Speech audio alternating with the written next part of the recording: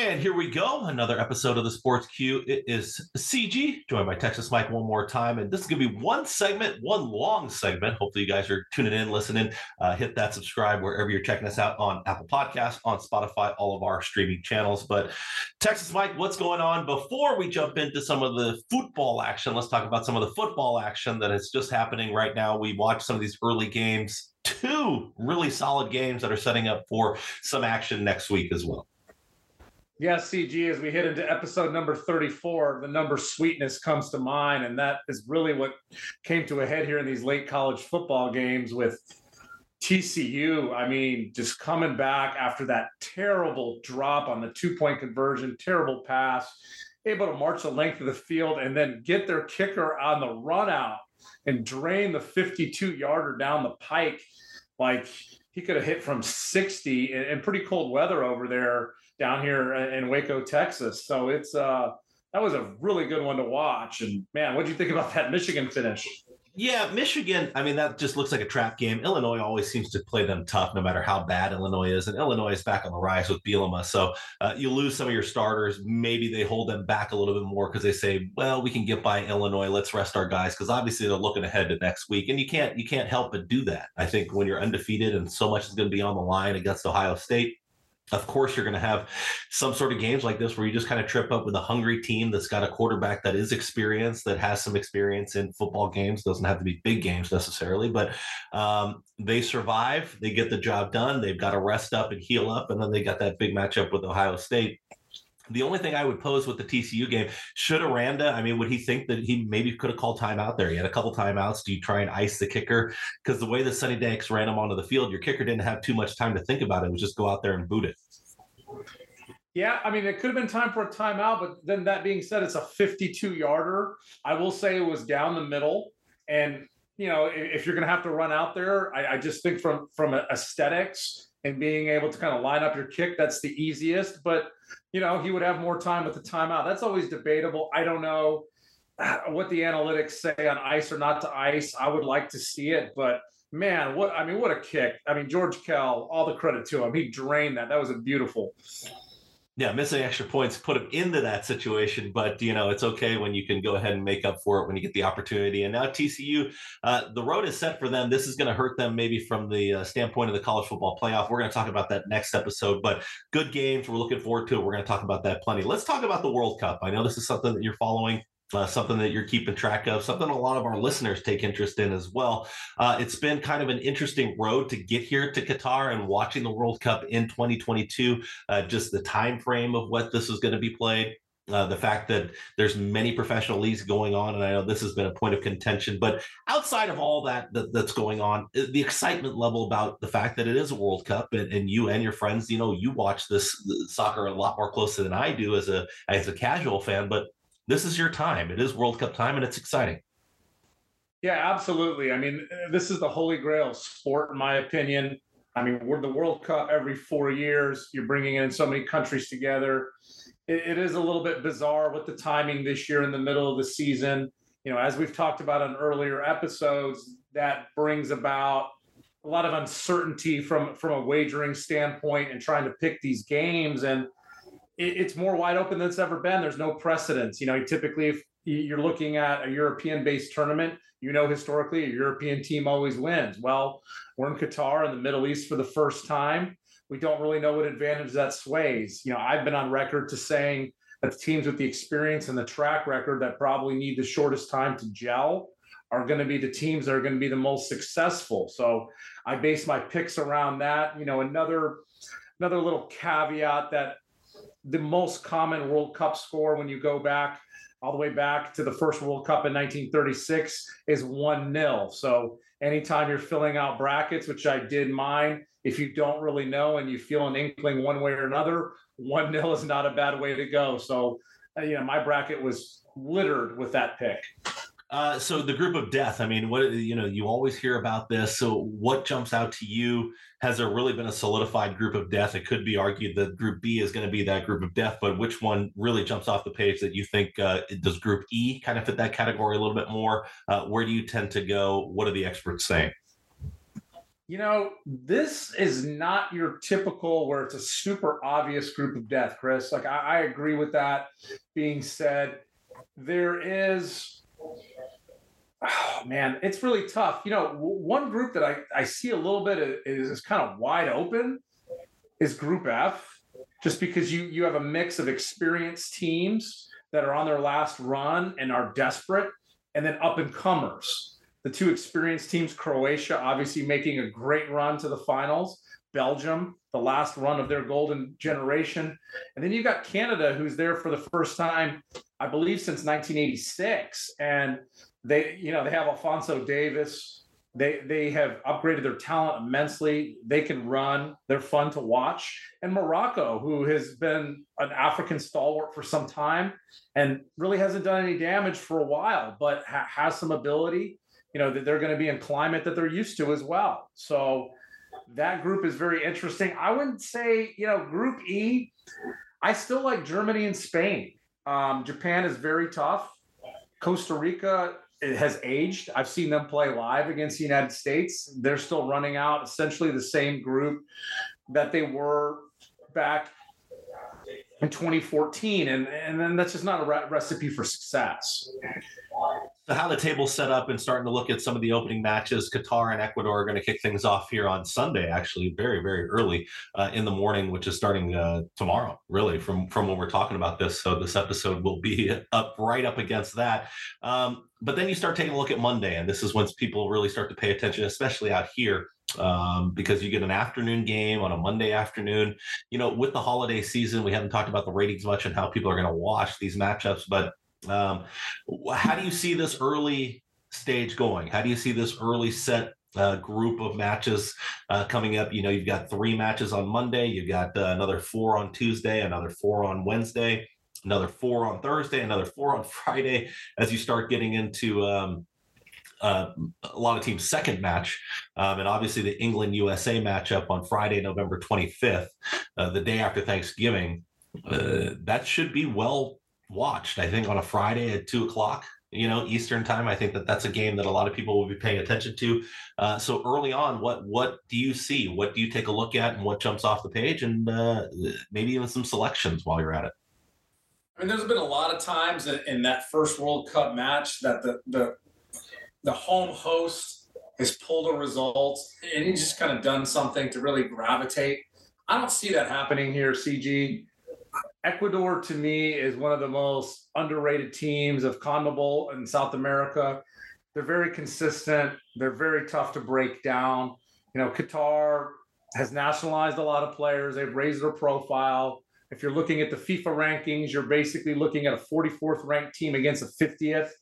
I could see this going a draw, but in my pool, I picked Ecuador with that typical score that I brought up earlier, 1-0. So when you see these 1-0 scores with these matchups that you're watching early, you take a look at that matchup there. Then you get into Monday, and then this is the interesting group. I mean, you get the U.S. is going to be facing Wales. You get Senegal and Netherlands. You get England and Iran. These are all 3 pretty good matchups to start things off. You're going to get some of those big names that you do see. What do you see in the Monday matchups? Is there something that you feel like is going to jump off the page as a surprise? Is it going to be formful? Are you sticking with your 1-0s? What do you think? I mean, for the purposes of a pool, I will a lot of it. I'll go through these systematically. Let me talk a little bit about Senegal. Senegal is coming off their first Africa Cup of Nations. They are on the rise. They have pulled upsets in the World Cup before. Who can forget 2002 when they took down France, coming off being the defending champions in a very thrilling match on a late finisher that I recall very well, watching very early in the morning as well. But I think the Netherlands, they have been very coy about the health status of Memphis Depay. He has essentially been on the sideline in his club ball for the last 2 months, but my Dutch friends here tell me that he is back in training and that he is, quote, fully fit and ready to go Monday. So I'm going to take the Netherlands 1-0, but I could see this going to draw. Senegal, like I said, if you're the African Cup of Nations winner, you're probably the best team in Africa. USA Wales. We can talk about the US a little bit right now in this matchup, and then we're going to talk more about the team and the unit they're going to be sending out. Or maybe this is the time to actually reference that and talk about it. England handles Iran. I think England has a little bit of strange form, though. If you look at some of their matches coming into this, what do we take from that, if anything? Their form is strange, but the talent is there. They're bringing so much young talent mixed with experienced goal scorers. I mean, if you want to look at it globally, Harry Kane is the odds-on favorite for the Golden Boot. Not surprising. He was able to accomplish that at the last World Cup. He's a penalty kick taker for England. He's the number 9. He is the target man. But the young supporting cast, you got Jude Bellingham, Phil Foden, Bukayo Saka. You have so much talent. Declan Rice is just a monster there in the middle. England, might have the propensity to underachieve at times, but I just think there's too much firepower there. Iran is one of those teams that could potentially be a darling upset, but I say England 2-0. Okay, let's skip USA Wales for right now. Let's go to Tuesday. Argentina, Saudi Arabia, Denmark, Tunisia, Mexico, Poland, France, Australia. The Mexico Poland match, does that really seem like one that has a lot of appeal on that Tuesday slate? Oh, absolutely. I mean, for me personally, that has the most appeal. Mexico, Poland, that is going to determine your second place team in that group, essentially. I see that one being a very evenly matched, bitter dogfight. I mean, you got Lewandowski and what his cast is going to be able to do. You got Herling Lozano from Mexico. You have a younger squad that maybe is not quite up to snuff to the one that pulled a huge upset in the last cup against Germany. I see that one going 1-1. I can't really. I think Poland scores early and Mexico gets one late. And Poland has fallen into that pattern in major tournaments in the past. So I'm going to stick with that there. I don't want to upset any of my Mexican friends, but I think a 1-1 draw is forthcoming. See, it seems like the way that you're talking about this, it seems like there's not really a hitting the panic button in these first few matches. It seems like it's just kind of hold court, hold serve. You're okay with a draw. And then you really need to crank it up as you get to the late stages of group play or pool play, I should say. Is that the correct approach to take, though? I mean, obviously, you want the win right out of the gate, don't you? Well, yes. Obviously, if you can win the first match, your odds of advancing increase exponentially. With that being said, if you have a tough matchup in that first match and it doesn't go your way, there's no point in getting the pistol out and putting it in your mouth because there's plenty of opportunity to get back into it. It's group play. Goofy things happen. You don't want to go out too tight in the first match, but many, many times you have seen tournament favorites or teams that are favored in the odds in the top 4 completely choke their first match against lesser opposition. So to me, it brings a lot of excitement to the table. Just hold serve and get done what you need to. Do not end your tournament right there. Don't get skunked 3-0. Wednesday action, going to get into the day before Thanksgiving and looking forward to some good Thanksgiving. But Morocco, Croatia, Germany, Japan, Spain, Costa Rica, Belgium, Canada. These are a lot of big names on that Wednesday group of matches that are going to be there. Lots of appeal there. I mean, do you see an upset chance? Does Germany come into this a little bit overhyped, under the radar? What's your analysis of the Japanese taking on Germany in that first round? That could potentially be a trap game for Germany. I mean, Germany, their form hasn't been quite what it should be. They're incorporating a lot of young players. Probably the most intriguing player in Germany right now is Jamal Musiala, who is actually, English by birth, and he's naturalized over there. This is not your typical Germany where you just have the stalwarts. They're a little bit struggling. They're a little bit younger than they typically are. They're still Germany at the end of the day. They're strong. I see a really hard-fought match. Germany winning 2, Japan 1. And that's just basically on the namesake. But Japan is to be feared in that group. Like I said, that's the most wide-open group, in my opinion. Does Belgium have the most to prove here? You talk about a veteran team. You talk about a team that seems to come in with a lot of hype and attention, seems to be favored a lot in some of these the pools. And when you take a look at it, maybe the pick to win this whole thing, How do you feel about Belgium and Canada going into that match? Belgium was my pick going into the last World Cup. I really thought their golden generation was going to get it done. We're sitting here 4 years later.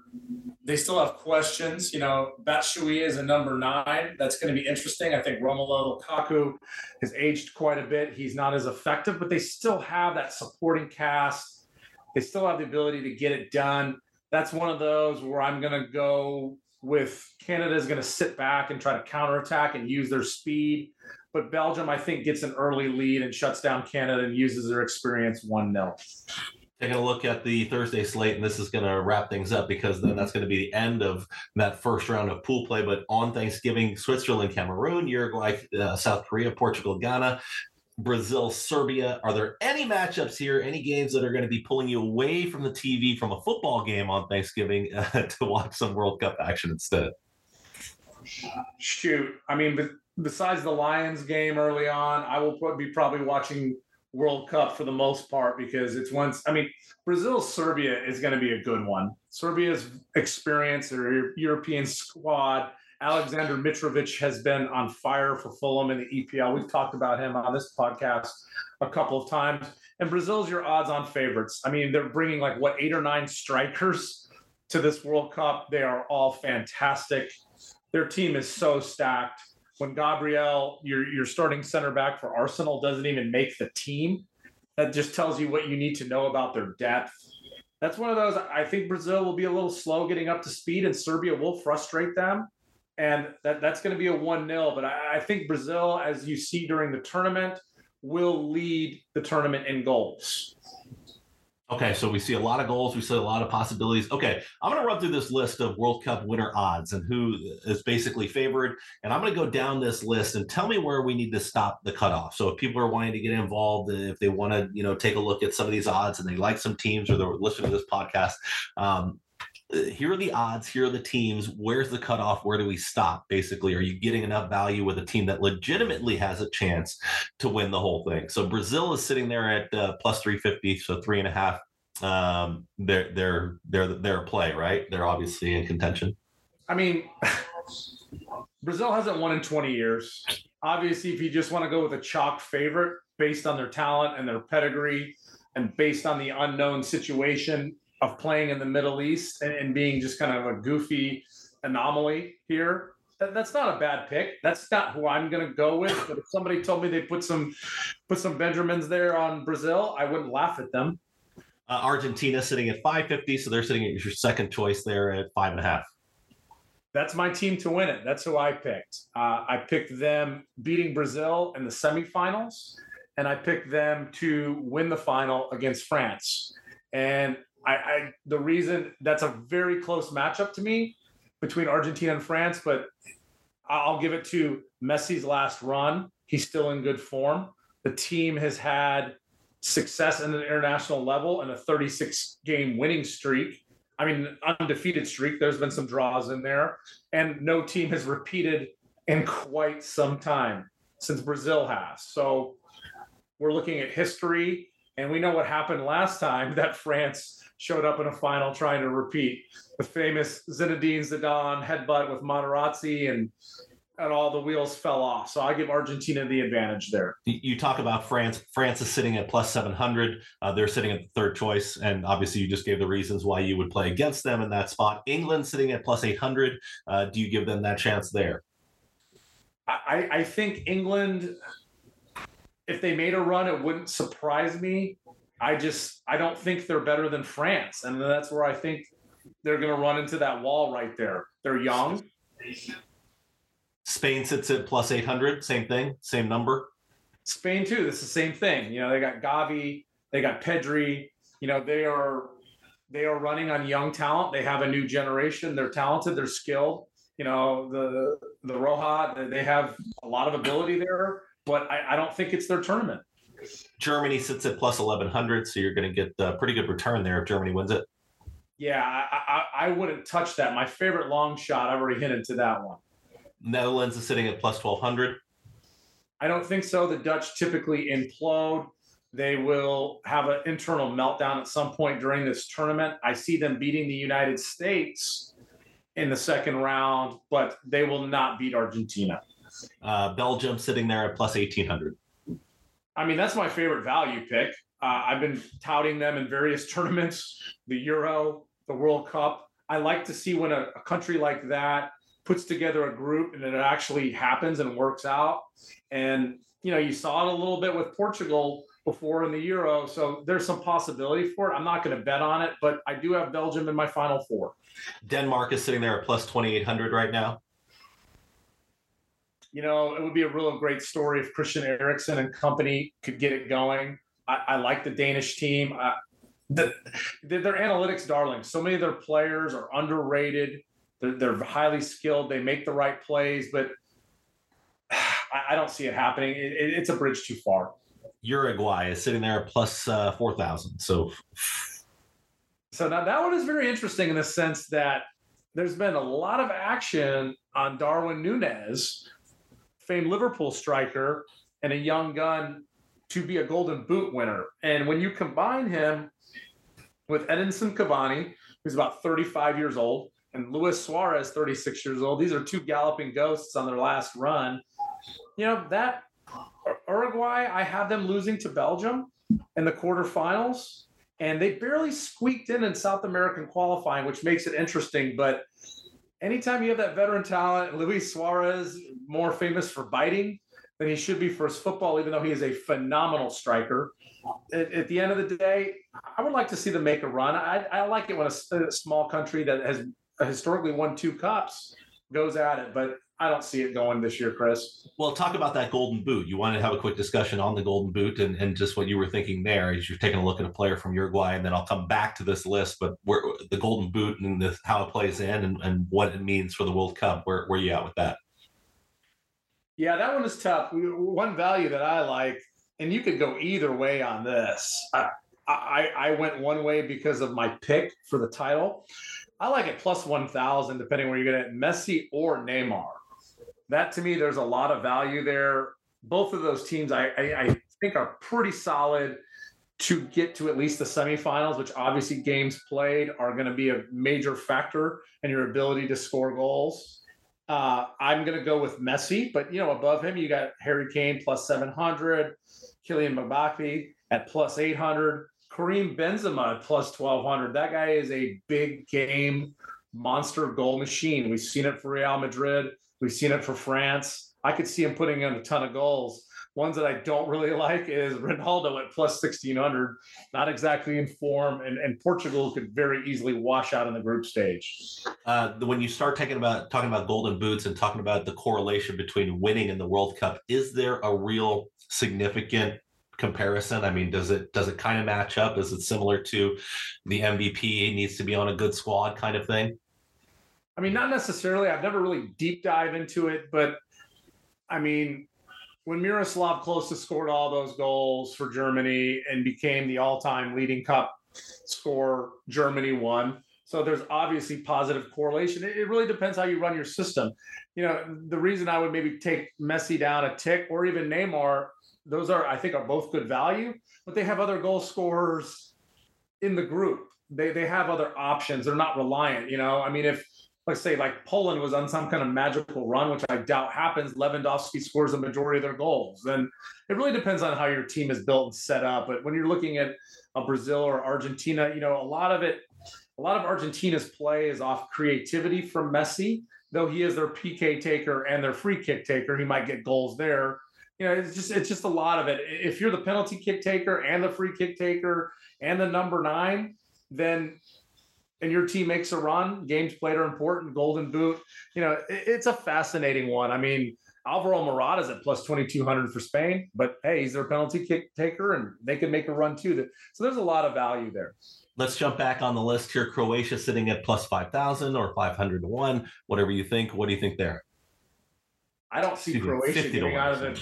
Yeah, Croatia doesn't get out of the group stage. That was a great run last time. They're coming back with mainly the same talent. Luka Modric, I believe, is 37 years old coming into this tournament. I think the magic has lost. and they bow out in the group stage. Serbia sits at plus 8,000. Switzerland sits at plus 10,000. So you're getting 80 to 1, 100 to 1, basically Serbia, Switzerland. Any of those, Serbia, I have getting out of the group. I think Switzerland's going to be a little bit of a bust. Serbia has the experience. They're scrappy. I like Mitrovic. They also got Dusan Tadic, very creative player. Switzerland, Granit Xhaka. No, Switzerland does nothing. I think they actually finished last in their group behind Cameroon. Then you take a look at Senegal, you take a look at Ecuador, you take a look at Mexico. They're all sitting there at 125, 150, and 150 for Mexico as well. Any of those three will appeal? No, I mean, not as far as long shots. I mean, you're getting into the weeds now at this point. I have Mexico losing on goal differential to Poland to get it. I have them drawing head to head, but I have them bowing out in the group stage. Same thing with Senegal. Ecuador, I have them advancing, but they're not going to beat England. And then we get to Poland here at 150. Yeah, it'll be a great story. They're going to make it to the second round, and France will crush them 2-0. And we get to finally here where I think the cutoff is going to be the USA at 150 as well. Talk about this U.S. team. Talk about that chance at 150 to 1, basically. It says 15,000 plus 15,000, but basically 150 to 1. Yeah, I mean, the United States is intriguing. I mean, to me, I really believe that first game is critical. We talked a little bit about that on episode 33, that essentially the odds are pretty even, maybe slightly U.S. ahead, Wales, draw being likely. But if the United States can take it 1-0, and it'll be a very hard-fought game, that puts them in a position where they can breathe a little bit. That first win makes it so much easier. When you look back in 2002, when they beat Portugal in the first game, when the U.S. can win their first game in the Cup, they do better. Historically, that's been played out. I want to see that here. I look at that as a very favorable deal. One very quirky stat that, unless you're a United States soccer fan to the core, you don't know this, but the United States has a winning record against England in the World Cup. It's almost unfathomable when you consider the soccer legacy, the football legacy. But that being said, I think the U.S. can get a draw against them. So in that scenario, I look at it where they probably lose the group to England. I'm going to have them beating Iran. In 1998, Ali Daei crushed the American dreams. And Iran pulled one of the biggest upset and completely tipped over the apple cart for the United States. And I think the United States gets revenge against Iran. The United States finishes second in the group. It's going to be intriguing to see, Chris, how the U.S. lines up in the starting lineup. Do they go?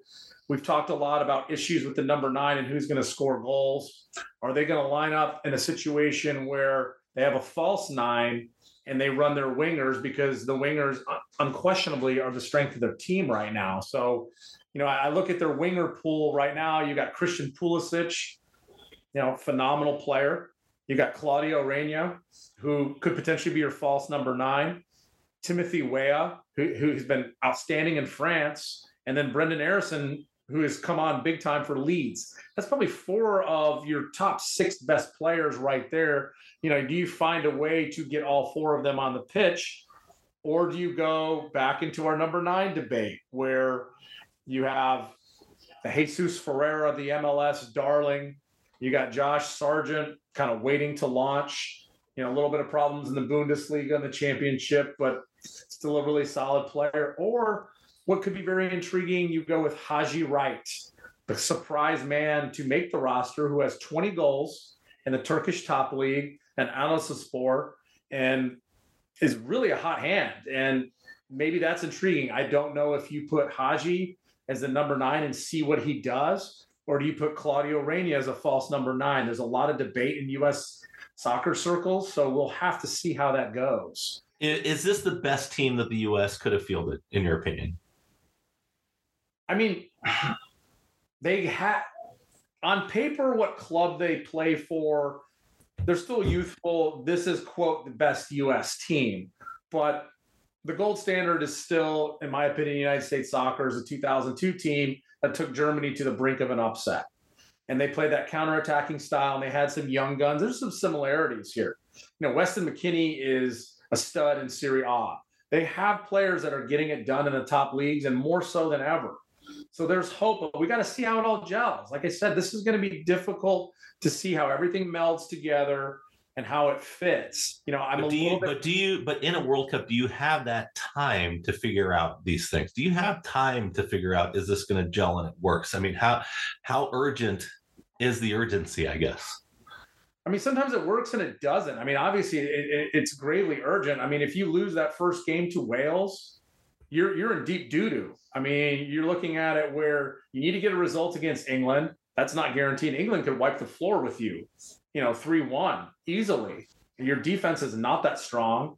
Your keeper situation is not as strong as Venegas. Timmy Howard is long gone. He'll be announcing the games. And then Iran historically has taken you down in upset moments, and they're very scrappy and have performed extremely well in Asian qualifying. So it's going to be really tough. I look at it like you got Walker Zimmerman as your center back. That's been an issue in the past. In 2018, when the United States failed to qualify, it was poor defense, a lot by Omar Gonzalez, who basically has not gotten a sniff of the national team since that time. You got Tim Ream back in there based on his performance for Fulham as a starter. He's probably going to win next to them. You United States fans are doing the ice bucket challenge as a result of seeing that name as a potential starter. So, there's a lot of factors there, but the homer in me says, hey, go USA, baby. Yeah. What's the most catastrophic thing you could see happening to some of these teams? Who's got the most potential for a snowball of just bad things happening and they get an early exit, or you could just see that pretty much they're done. Is Portugal the team that's in that category? Yeah. Portugal could easily get upset by Korea. Sun Min, one of our favorite players on this podcast. Portugal is in serious danger, and then Croatia. I had Portugal sneaking in just because this is probably Ronaldo's last hurrah. Who knows? Portugal is not too far away from taking a major trophy. I think it's just Croatia. They're on their last legs, and Morocco's a little bit of an upstart. That was my biggest upset. I wanted to put at least one African team into the second round. And most people, I think, in that regard, were going Senegal on recent performance. I decided to pivot a little bit and go with Morocco. Before we finish up on this whole topic and get people into the World Cup and have people start watching some matches, who's the team out there that you're flabbergasted? You don't understand what they're doing. What's the direction? Why are they doing this? Is there a squad out there that, as they're entering the World Cup, you just can't understand what the target is? Are these moves risky? Are they doing the right thing? Is there a team like that for you? I mean, not really. Like I said, the Dutch are kind of the biggest mystery, right? Because you're looking at the player that they run their entire offense through. He takes their corners. He does their free kicks. He's their target player. Memphis Depay, he hasn't played for a couple months. And that's very unusual for somebody to just show up the first day of the Cup, and they are a top 10 world player. So they're going to have to be relying on others. And, when they make these groups, I think there's some weighted balls when they put it together. You got Qatar, you got Senegal, you got Ecuador. They laid it up kind of nice, and they're also kind of weak. So I could see them falling off. And if they were able to fall off, that opens that window for the United States, right? Like, the United States actually has some potential to maybe make a run to the quarterfinals with some upsets. So maybe the Netherlands is a team that potentially sinks in the quicksand. And then take me again to your final four. So you're on the record. Who is your final four going into this? Who ends up in the third place matchup? And then who is going to be your final two? Okay, in the first semifinal, I have Argentina versus Brazil. I have that a very close match. It could go either way. Honestly, flip a coin. I have Argentina winning that 1-0, obviously for historical precedent. And my second semifinal, I have the border war between France and Belgium. And I think France wins that one 2-0, too much firepower. Belgium's just runs out of gas. And then we have the final, Argentina 1-0 against France. In the third place game, I have Brazil thumping Belgium 2-0. So that's your top four right there. Argentina, France, Brazil with the bronze, and then Belgium is the fourth place finisher. Wow, I love it. Got to listen back. Make sure you guys write that down, record it. How many of the matches will you actually think you can watch during this whole segment? Like start to finish, how many of these matches can you actually enjoy? Oh, well, a lot of it's going to depend on workload. You know, I got a big acquisition going on, so I might not get in as much. Like I'm already set to miss part of the United States game, and I'm very, very displeased that I'll have to be logging off on the 60th minute to get on a conference call. So a lot of it depends there. But I can tell you this, Chris, like I will have it on in the background without the sound in my office the entire time, every match. I will be getting up early. I will be consuming it as much as possible. And lastly, on the way out, not even a last word, which fan base will a World Cup victory mean more to than any fan base, any country out there? Oh, man, you're really putting me on the spot here. I mean, we're going to get hate mail for this. I mean, I always got to say England. You know, the English fans, It's they're going to be be going more out to the Middle East. It's kind of teed up for them to make a strong run. They have the talent. If they're able to do it for the first time since '66, you know, they're going to be they're going to be in rapture mode. I mean, they're going to be going straight to heaven. So, and also Argentina as well. You know, Messi. No, you can't hedge. You can't hedge. You're hedging a little bit, but I don't blame you. I think the audience out there will understand. England. No, we don't want to replay the Falkland Islands War. So no, we're going to go with England. Enjoy the World Cup. Make sure you guys wrote down those picks and those selections. Gave you a ton of knowledge. Texas Mike, he knows this stuff start to finish. So enjoy all the matchups, and we'll see how it does progress. And obviously, we'll cover it here on this show. We'll see you guys here with another episode. Hopefully, you enjoyed this one full segment on the World Cup. Enjoy it. Last word, World Cup, before we get out of here, Texas Mike. USA, USA, USA. We'll see you guys next time.